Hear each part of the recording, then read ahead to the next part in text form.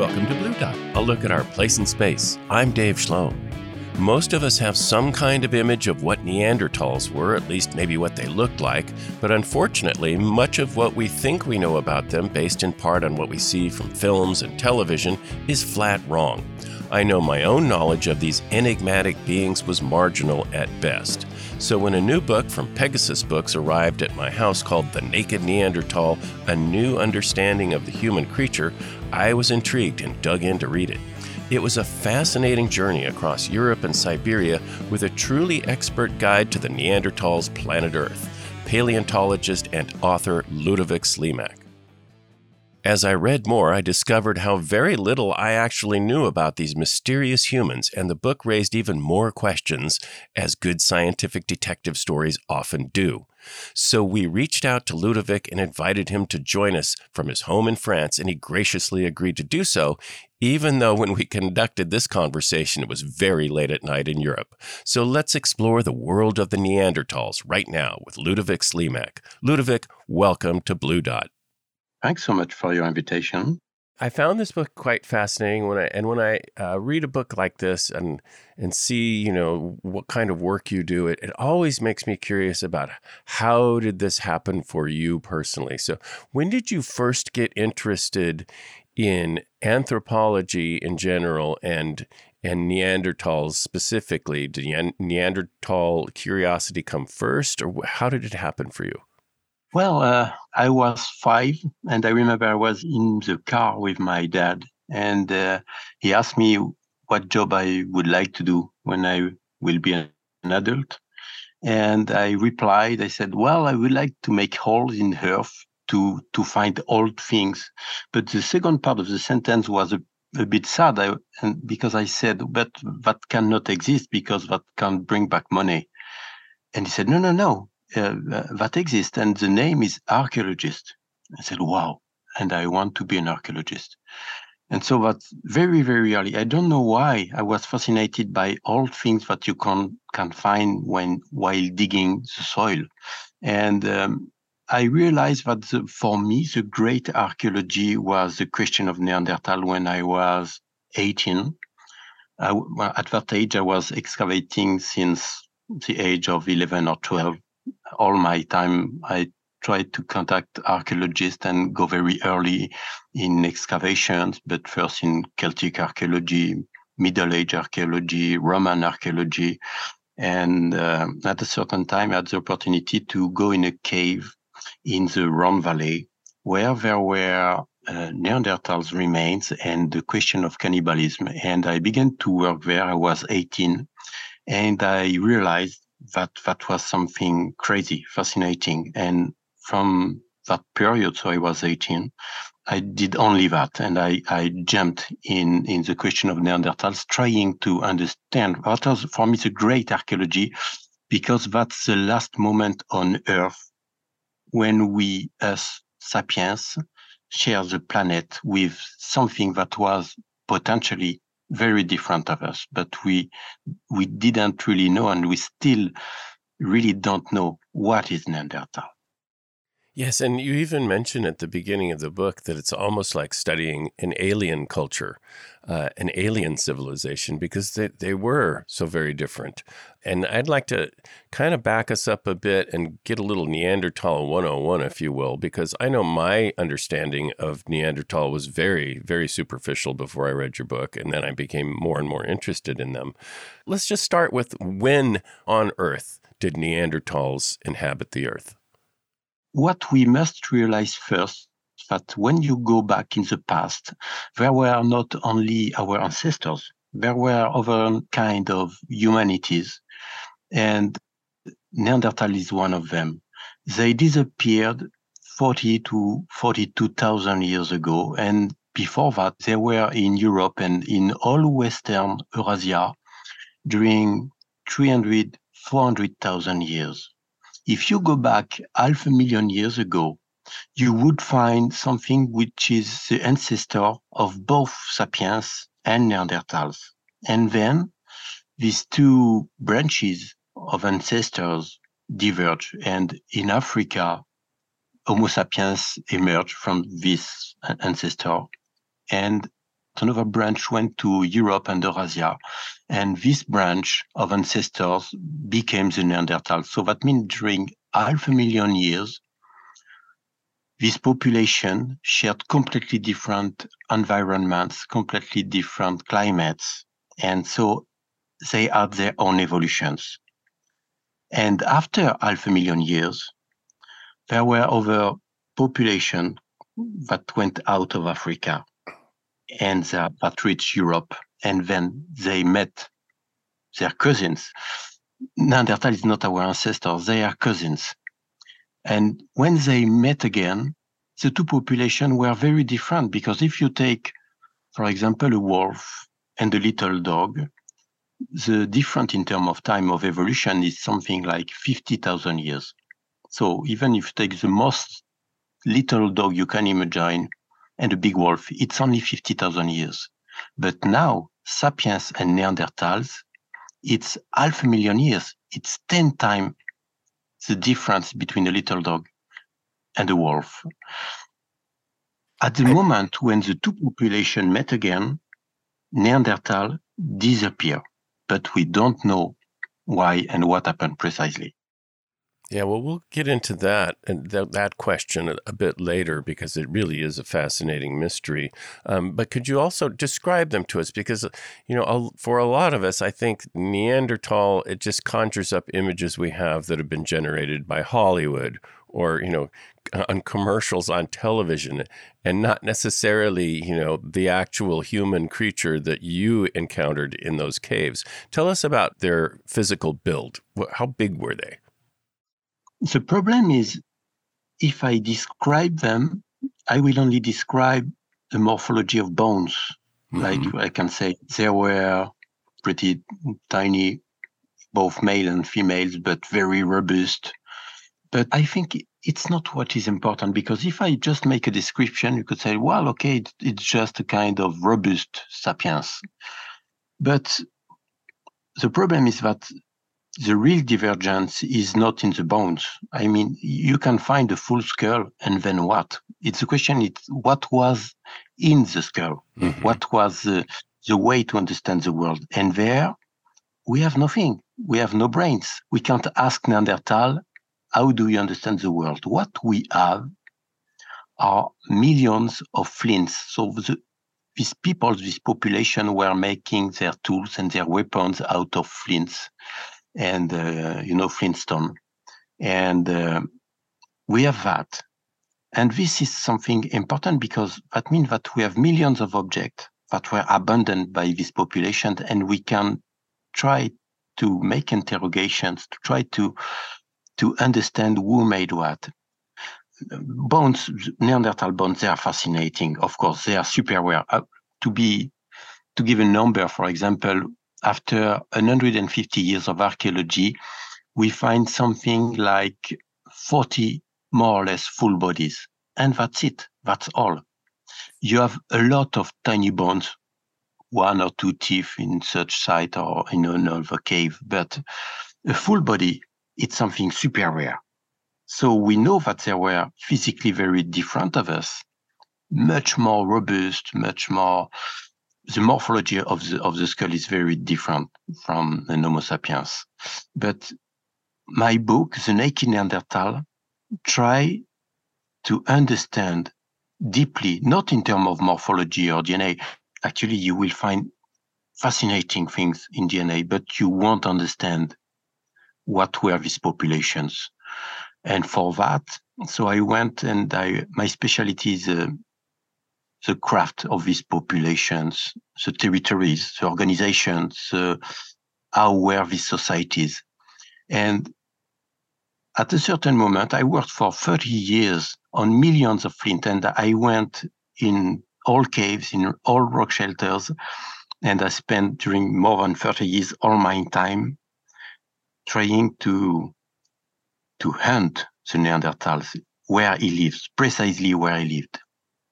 And I found millions of objects. Sometimes, what is impressive is that they are very nice. So we know that this craft, this population, had an impressive ability to produce objects, weapons, tools. But This is also the case for sapiens. But at a certain moment, I realized that when you deal with an Homo sapiens tool, when you saw 100 of them, the 10,000 after that will be the same in a certain culture, in a certain population, let's say in the Middle Rhone Valley 40,000 years ago. If you see 100 of these tools made by Homo sapiens, after they are all the same, at 1 millimeter, they are all the same. But when you find a Neanderthal tool or a Neanderthal weapon, a point, let's say, you have to look at it very carefully because you realize that this object is something unique. You will never find, if you find 1 million more of these tools from this same society, each of them will be different.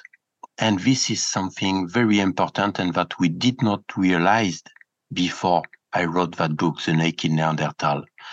What that means? We are not dealing with craft. We are not dealing simply with object.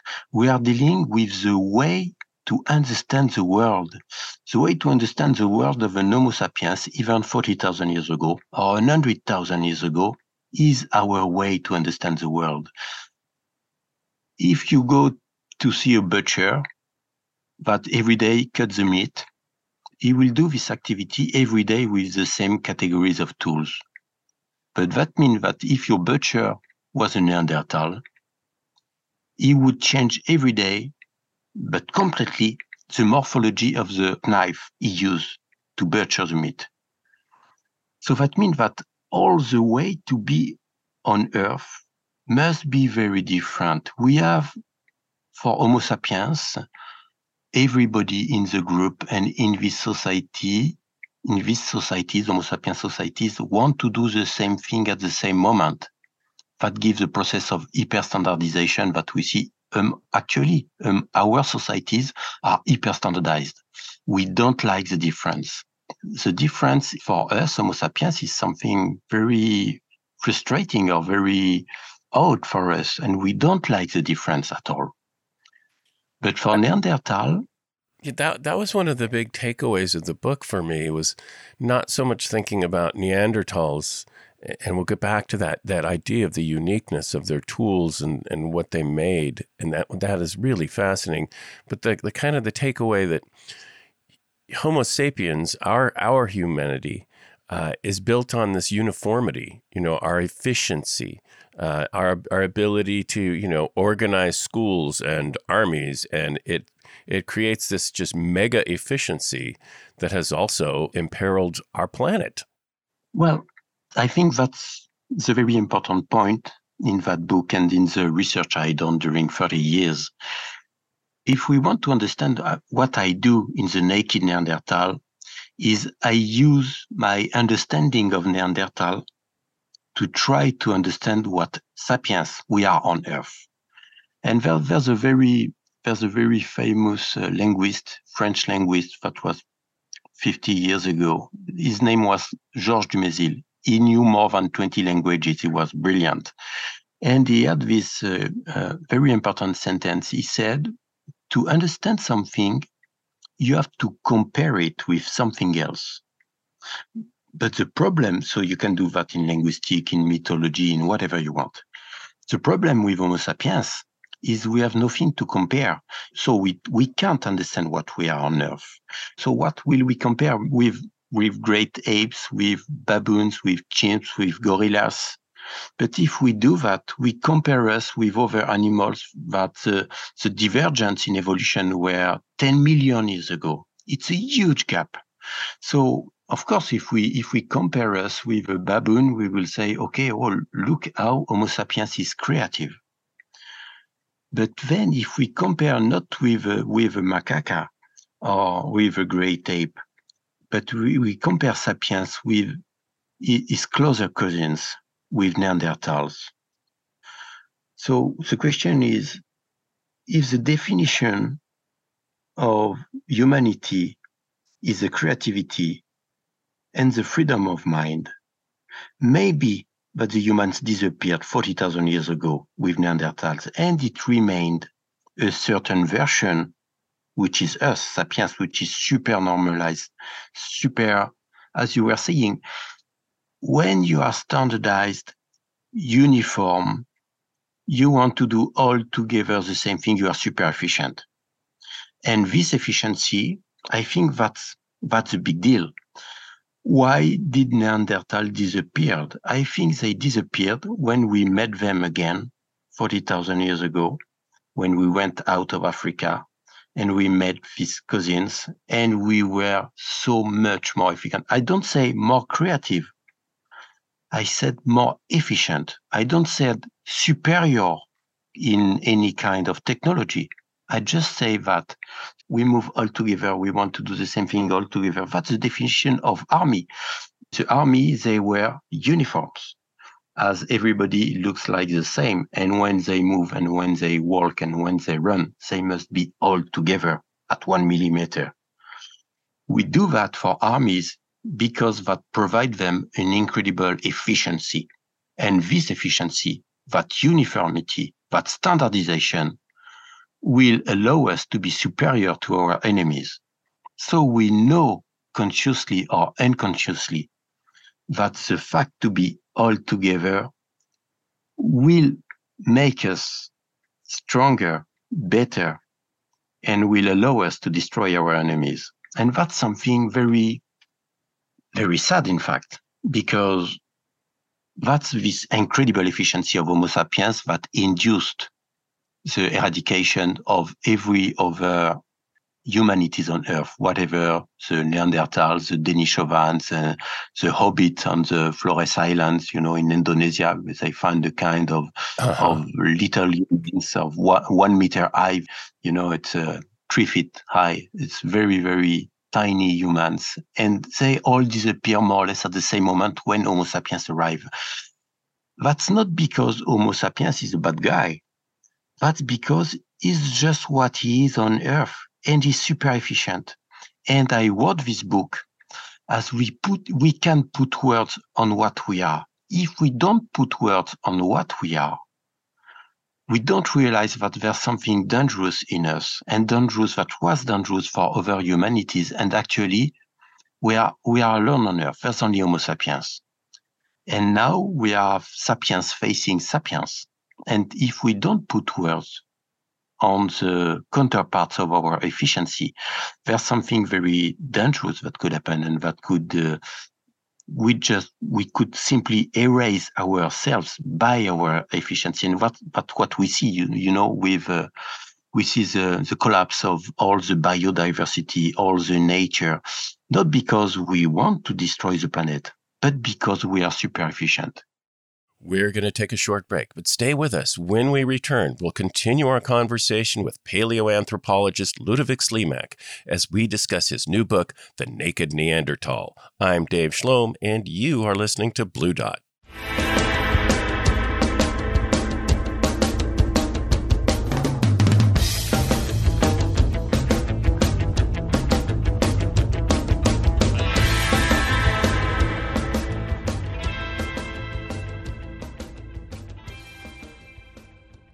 And we're back, and thanks for listening to Blue Dot. Now let's return to our visit with author and anthropologist Ludovic Slimak as we explore the world of the Neanderthals. Can you tell us about what was the nature of the fauna and the flora that the Neanderthals lived in, say, in the Rhone Valley, 50,000 years ago? What kind of animals were they hunting? Tell us about nature back then. Well, at around 50 or 40,000 years ago, we were in very cold environments. So we had an Arctic climate all around the planet, an Arctic climate. And so that means that we had the climate of Siberia in Mediterranean France, on the Mediterranean seashores. So that was very cold, in certain periods very dry also. And we had the mammals were mainly bisons, horses, varieties of horses. There were some mammoths, some rhinos, some hyenas, lions, panthera. So you more or less could find all the fauna you find actually in Africa, but adapted to a very, very, very cold climate. And they hunted all of them. Well, they have preferences for horses and bisons, but in my excavation in Grotte Mandrin, so it's in the middle Rhone Valley, so not far from the Mediterranean Sea in France. We also have rhino, and we have lions, we have wolves, we have mammoth bones, and they were all hunted. So they have preferences for horses and for bisons, but they could hunt any kind of prey from the rabbit till the mammoth. And from what you've learned from your studies, and especially the weaponry, am I correct in my assumption and what I gleaned from your book that they hunted these animals at very close quarters? They were in direct contact with very heavy hand-cast spears. So they went in direct contact with the animal. So when you hunt a bison and you go in contact with a bison, it's a huge animal and it's a dangerous animal. And on the bodies we find, we know from Neanderthals, we see that there's a lot of injuries on the bones that show that that was very risky and very likely that many people, young adults, died pretty young, before 40, because the way of life was pretty hard, and you had to, if you have a bow and arrow, for example, like Native Americans, or if you have gunpowder, you can hunt anything from a distance, and that make a huge difference. Well, when you are a bison hunter, whatever you are, Neanderthal or Homo sapiens, you have first to approach the bison, and that's something that can be a bit tricky. And when you have approached it, you have to fight, and easily the bison can win the fight.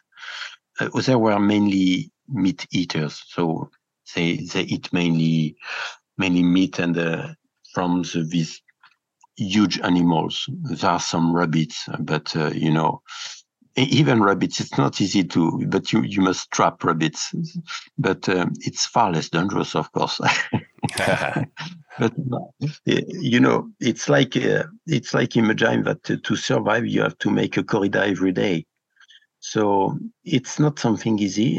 I think it's not something that we really know how they were organized. We know that they did it by handcuffs. We know they did it in close contact, but we don't have the details.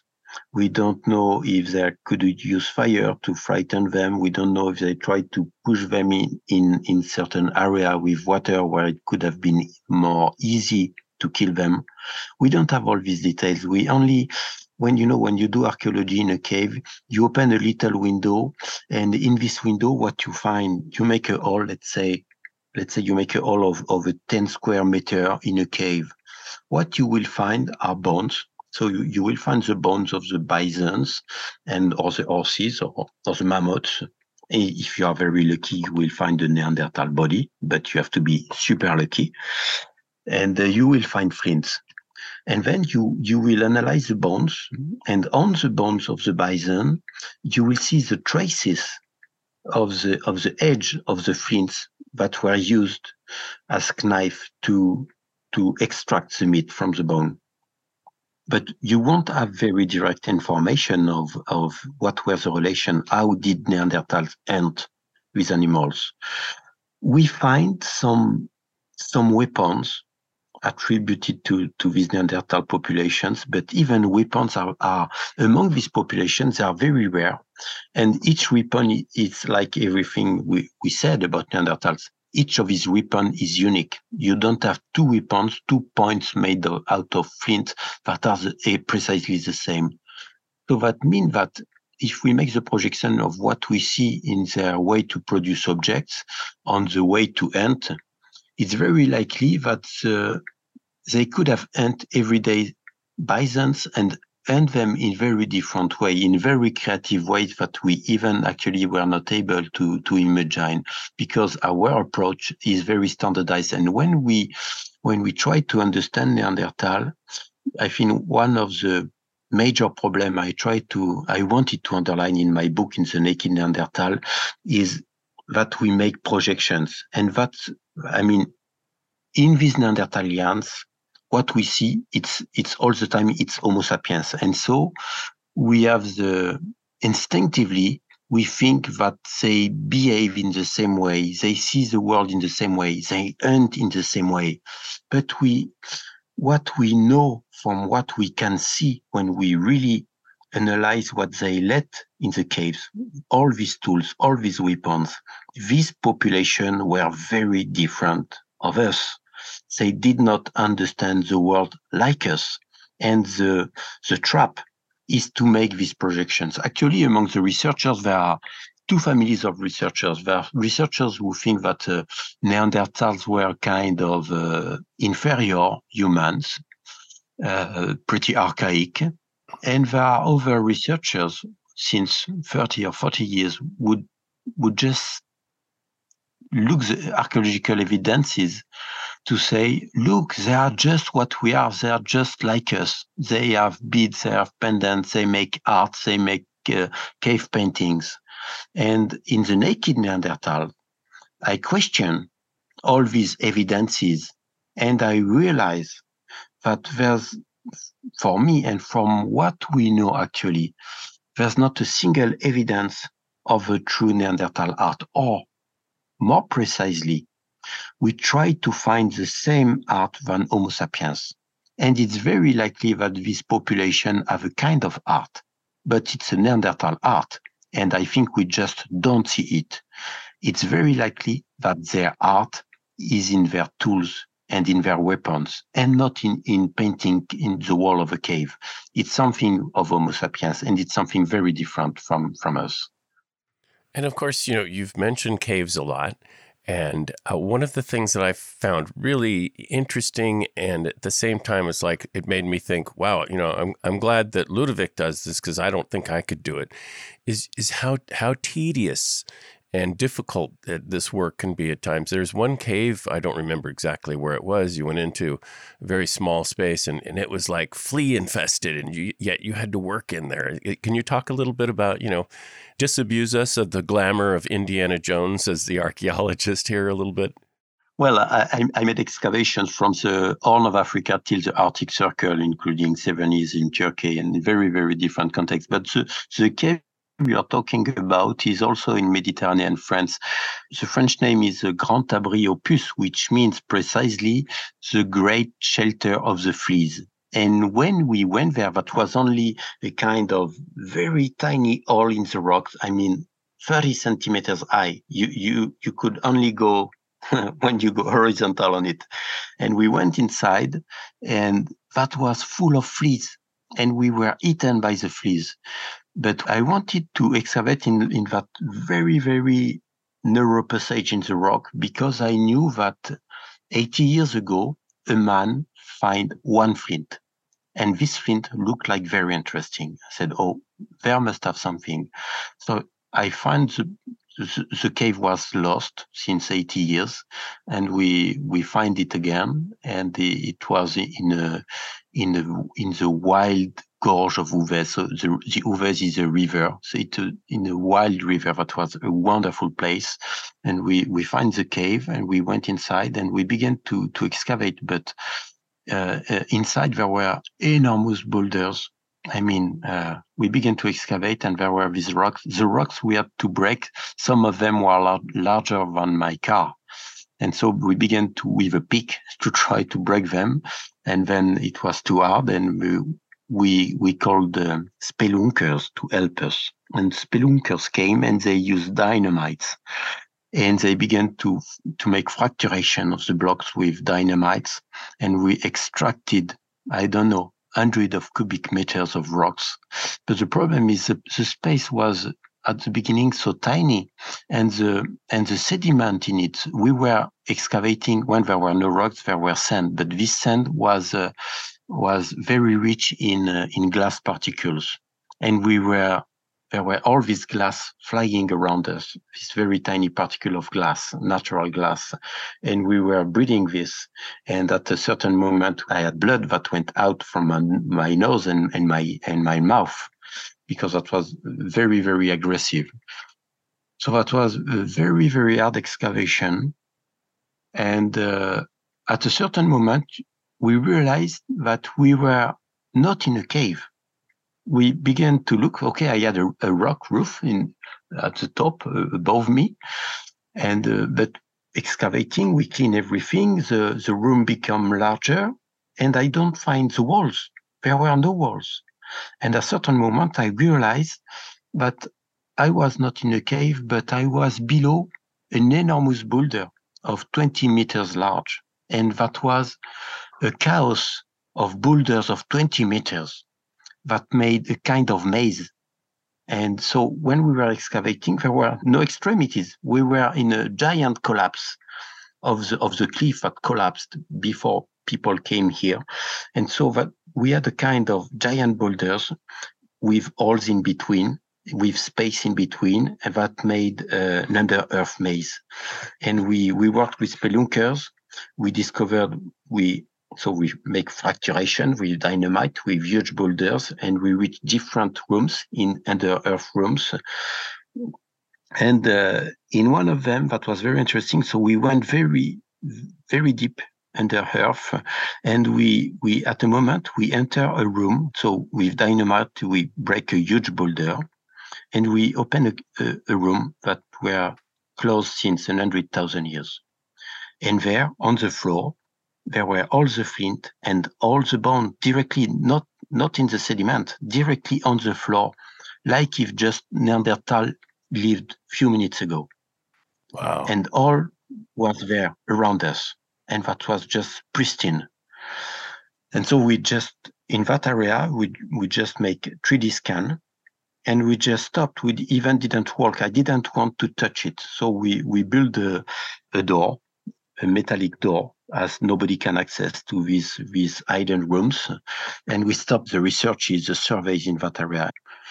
And when we excavated in the archaeological layers where Neanderthal came, we find something fascinating. Well, we find very few flint, but the flint were superb, incredibly pristine, nice, like if they were just knapped, but they had 100,000 years old. And we realized that this population were not horses hunters like in the other caves. They were red deer hunters. But among the reindeer, when you are a hunter, you can hunt a male or a female, and you can hunt the young and the old and the adults. And generally, what you find in a cave when you excavate, you have all the ages and all the genders. But there we find only males, red deer males, and only adults, no young, no old deers. So that means that there were a selection on the hardest deer to hunt. If you want to go in a contact with a red deer, there were red deer and giant deers. The giant deers, the antlers can be 4 meters large. They are enormous animals. So there were hunters of red deers and giant deers, but only the males and only the adults. And that's a category of hunt which is pretty dangerous, because the red deer, they will defend themselves a lot. And what was interesting, what I underlined in the Naked Neanderthal, is that we know this kind of hunt in traditional hunts. So in Europe, there are different cultures, in different populations. Generally, in Germanic cultures, the fact to hunt and to go in a contact with a deer and to hunt only the male and only the adults, it's very classic of kind of rituals when a young adult will become an adult.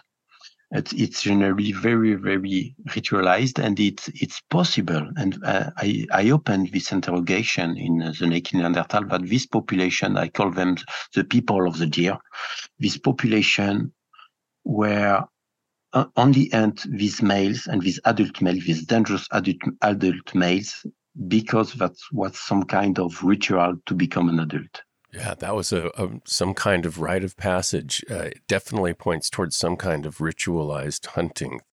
If you're just joining us, our guest is French author and paleoanthropologist Ludovic Slimak. He's the author of the new book, The Naked Neanderthal, A New Understanding of the Human Creature. We're going to take a short break, but stay with us. I'm Dave Schlom, and you are listening to Blue Dot.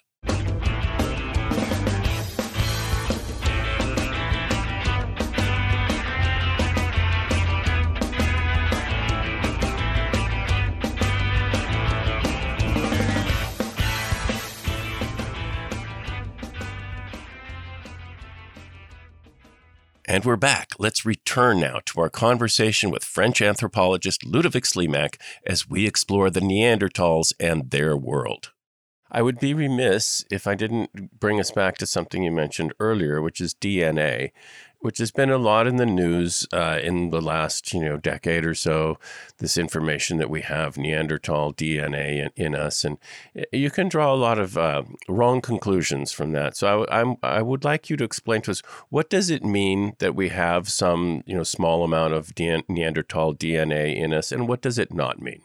Well, there's a lot of persons say, okay, now we know why Neanderthal disappear, because as we see Neanderthal DNA in Occidental, European or Eurasian populations, we see Neanderthal DNA. And so there were an emerging theory saying, well, Neanderthal did not disappear. They were just in us, and they are still there.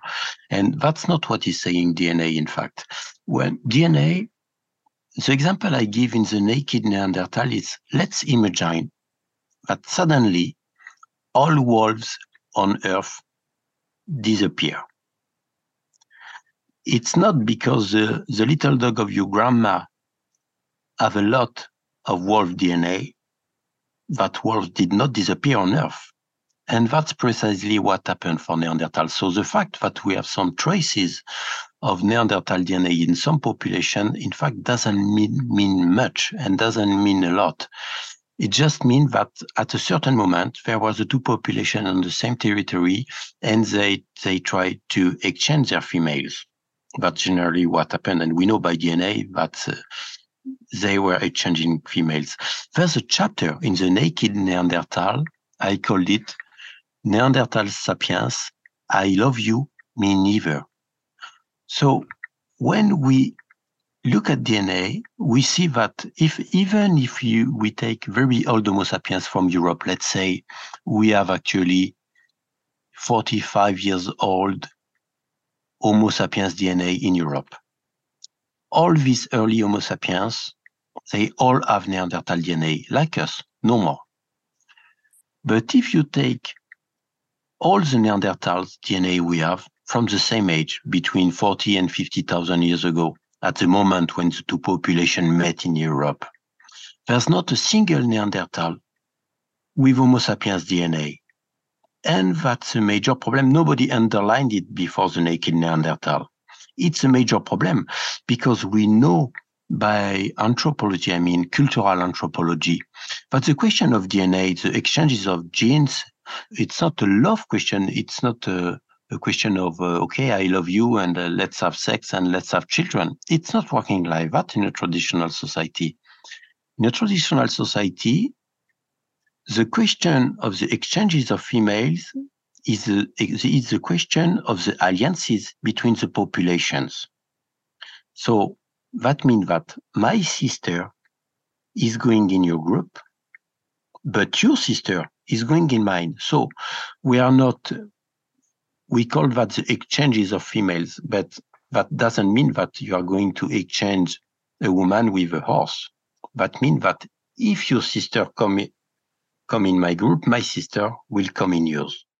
And in this case, what you're arguing is that the sapiens would take your sister, but not give back.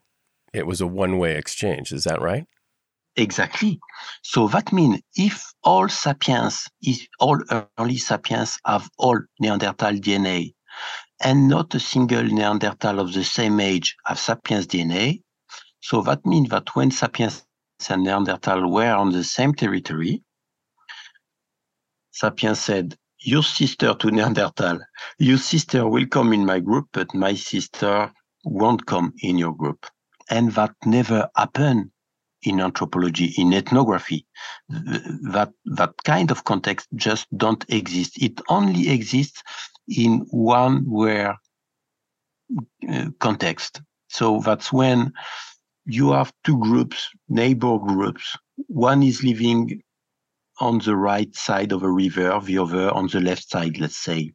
And at a certain moment, one group considers that the other, they are no longer humans because they have crossed a taboo. and there's a major taboo, and you see what they did? They are not humans, and we must destroy them. And so in that case, what happened, it's a very rare case of total wars, but they exist in terms of ethnography. So in that case, there's one group that will destroy totally the other group. And in that case, what they do generally, they kill all the males and they keep the females and the children with them. So that could be one historical process. Personally, I don't think that we are facing a genocide for the question of the last Neanderthals. I mean, there could have some genocide, but that can't explain why from Spain till Siberia, all the population disappears suddenly. It can't be an Eurasian genocide among a traditional society. That will be very odd, very strange. So I don't really believe in that. I believe that locally, let's say, in the Rhone Valley, for example, there have been a genocide. That won't explain why in all Eurasia, in Earth, suddenly all Neanderthals disappear.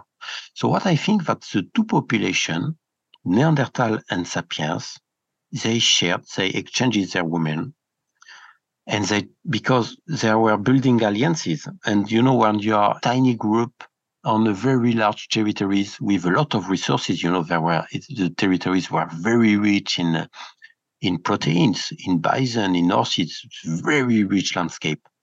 So you are a very tiny group. Let's say we are 100.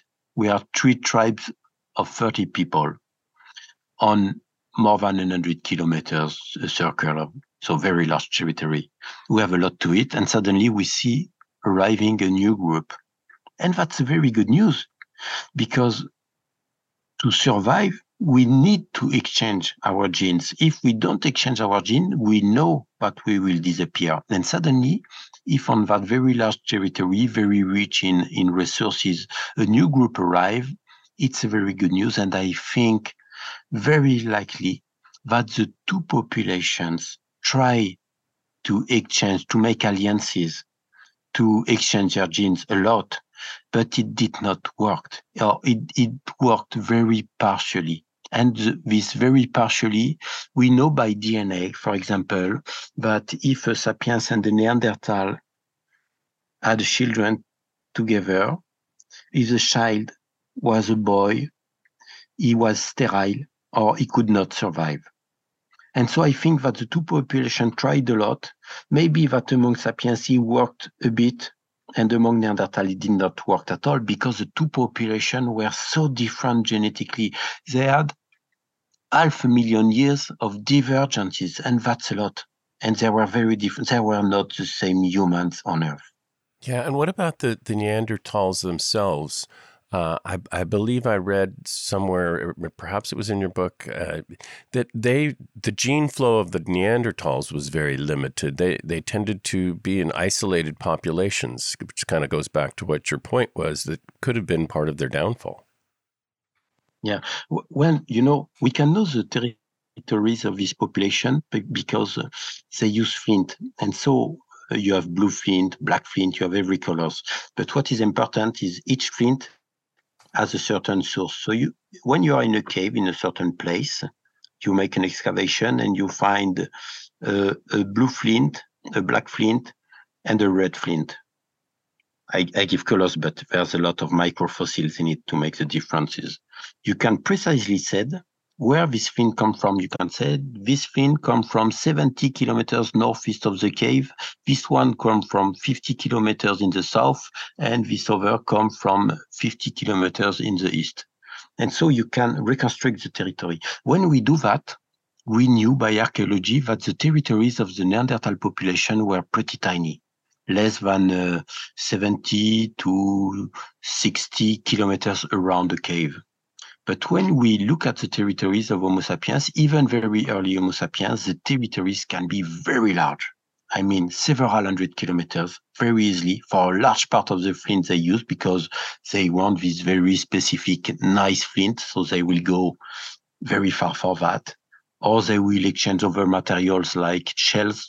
So you have shells from the Mediterranean Sea that can cross all Europe. among Homo sapiens. But for Neanderthals, we knew that the territories were very limited, but we did not know what that meant precisely. But when we were able to extract DNA, what we find in Grotte Mandrin, so in the cave in Mediterranean France, we discovered, it's still unpublished, but we find a Neanderthal body, a full body. That was the first body found in France since 1979. And when was this?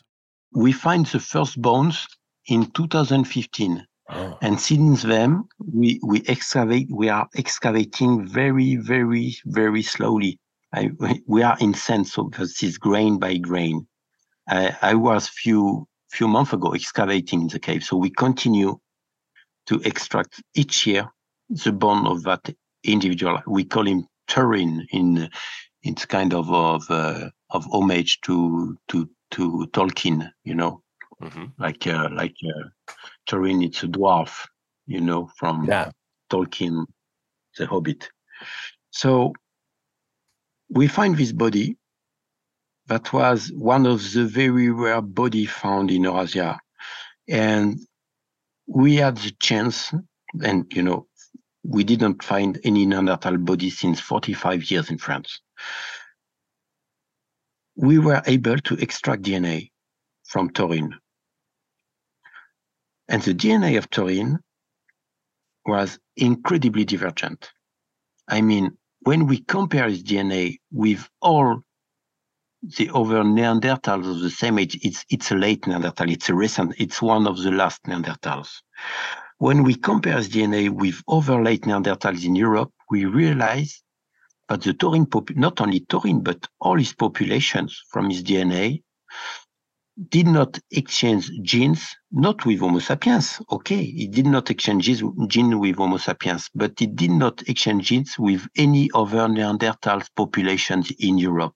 That was a completely isolated population, but their isolation was during 50,000 years. And there were other Neanderthal populations, few kilometers from the cave, with a classic late Neanderthal DNA. So that means that if you cross the river, the Rhone River, on the east side, you will have a population of Neanderthals during 50,000 years. And on the western side, you will have another population, and they did not exchange a single gene during 50,000 years. 50,000 years is the time that separates the little poo of your grandma from a wolf. So the two populations of Neanderthals at the end were very different and did not exchange genes, even if they were on the same territories, very close during tens of thousands of years. So that means that this group were they were not only tiny groups, but their way to be on Earth, their way to behave, their way to be on the territory was not like ours. You know, when you are an Homo sapiens, you want to know what is after this mountain and what is after this river. And then you want to go on the moon, and then you want to go on Mars. And this is something you want to know. You want to discover, you want to travel, you want to know what is hidden. And this is something absolutely Homo sapiens. It's like if these Neanderthalians, if Neanderthal populations, they act like if I am well in my little valley and I don't have to move. And so that's a completely different way to understand the world. Wow, that is fascinating. And we're about out of time, but you mentioned Tolkien, and he, of course, famously wrote a trilogy called The Lord of the Rings. I understand that this is the first book, the Naked Neanderthal, of a trilogy that you're working on. And we were about out of time, but could you briefly tell us what's next? Well, the second one was published in France a few months ago. It's called The Last Neanderthal. And so the subtitle of the second book is Understanding How Humans Die. While the Naked Neanderthal, the subtitle is A New Understanding of the Human Creature. So the second one is Understanding How the Humans Die. And the third one, I'm writing it right now. And so I can't tell you the title, but of course you understand that the first one is Neanderthal, the second one is The Last Neanderthals, and so the third one is Must be more us. directly talking about us and what we are on Earth, but maybe with a very, very, very different perspective on our classical. I would try to have how Neanderthal could look at us. Wow. Well, I'm going to look forward to that. Ludovic Slimak, it's been a joy to talk to you and learn about this incredible, almost alien creature that is so closely related and yet so very different from us. Thanks for sharing your knowledge with us. Thanks so much. That was my pleasure. Thanks again to our guest, archaeologist and anthropologist Ludovic Slimak. His new book, The Naked Neanderthal, A New Understanding of the Human Creature, is published by Pegasus Books and available from most major booksellers, or go order it from your local community bookseller. It's a fascinating read. Blue Dot is a production of North State Public Radio, a service of Cap Radio in beautiful and talented Northern California.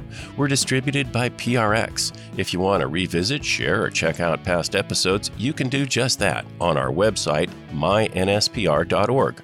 And while you're at it, subscribe to our podcast so you never miss an episode on our website, the NPR One app, or wherever you get your podcast groove on. Our theme music, Big Wave Dave, is by Matt Schultz. Blue Dot is engineered and produced by the maestro, Matt Fiddler. For all of us here, I remind you there that from deep space, we all live on a pale blue dot.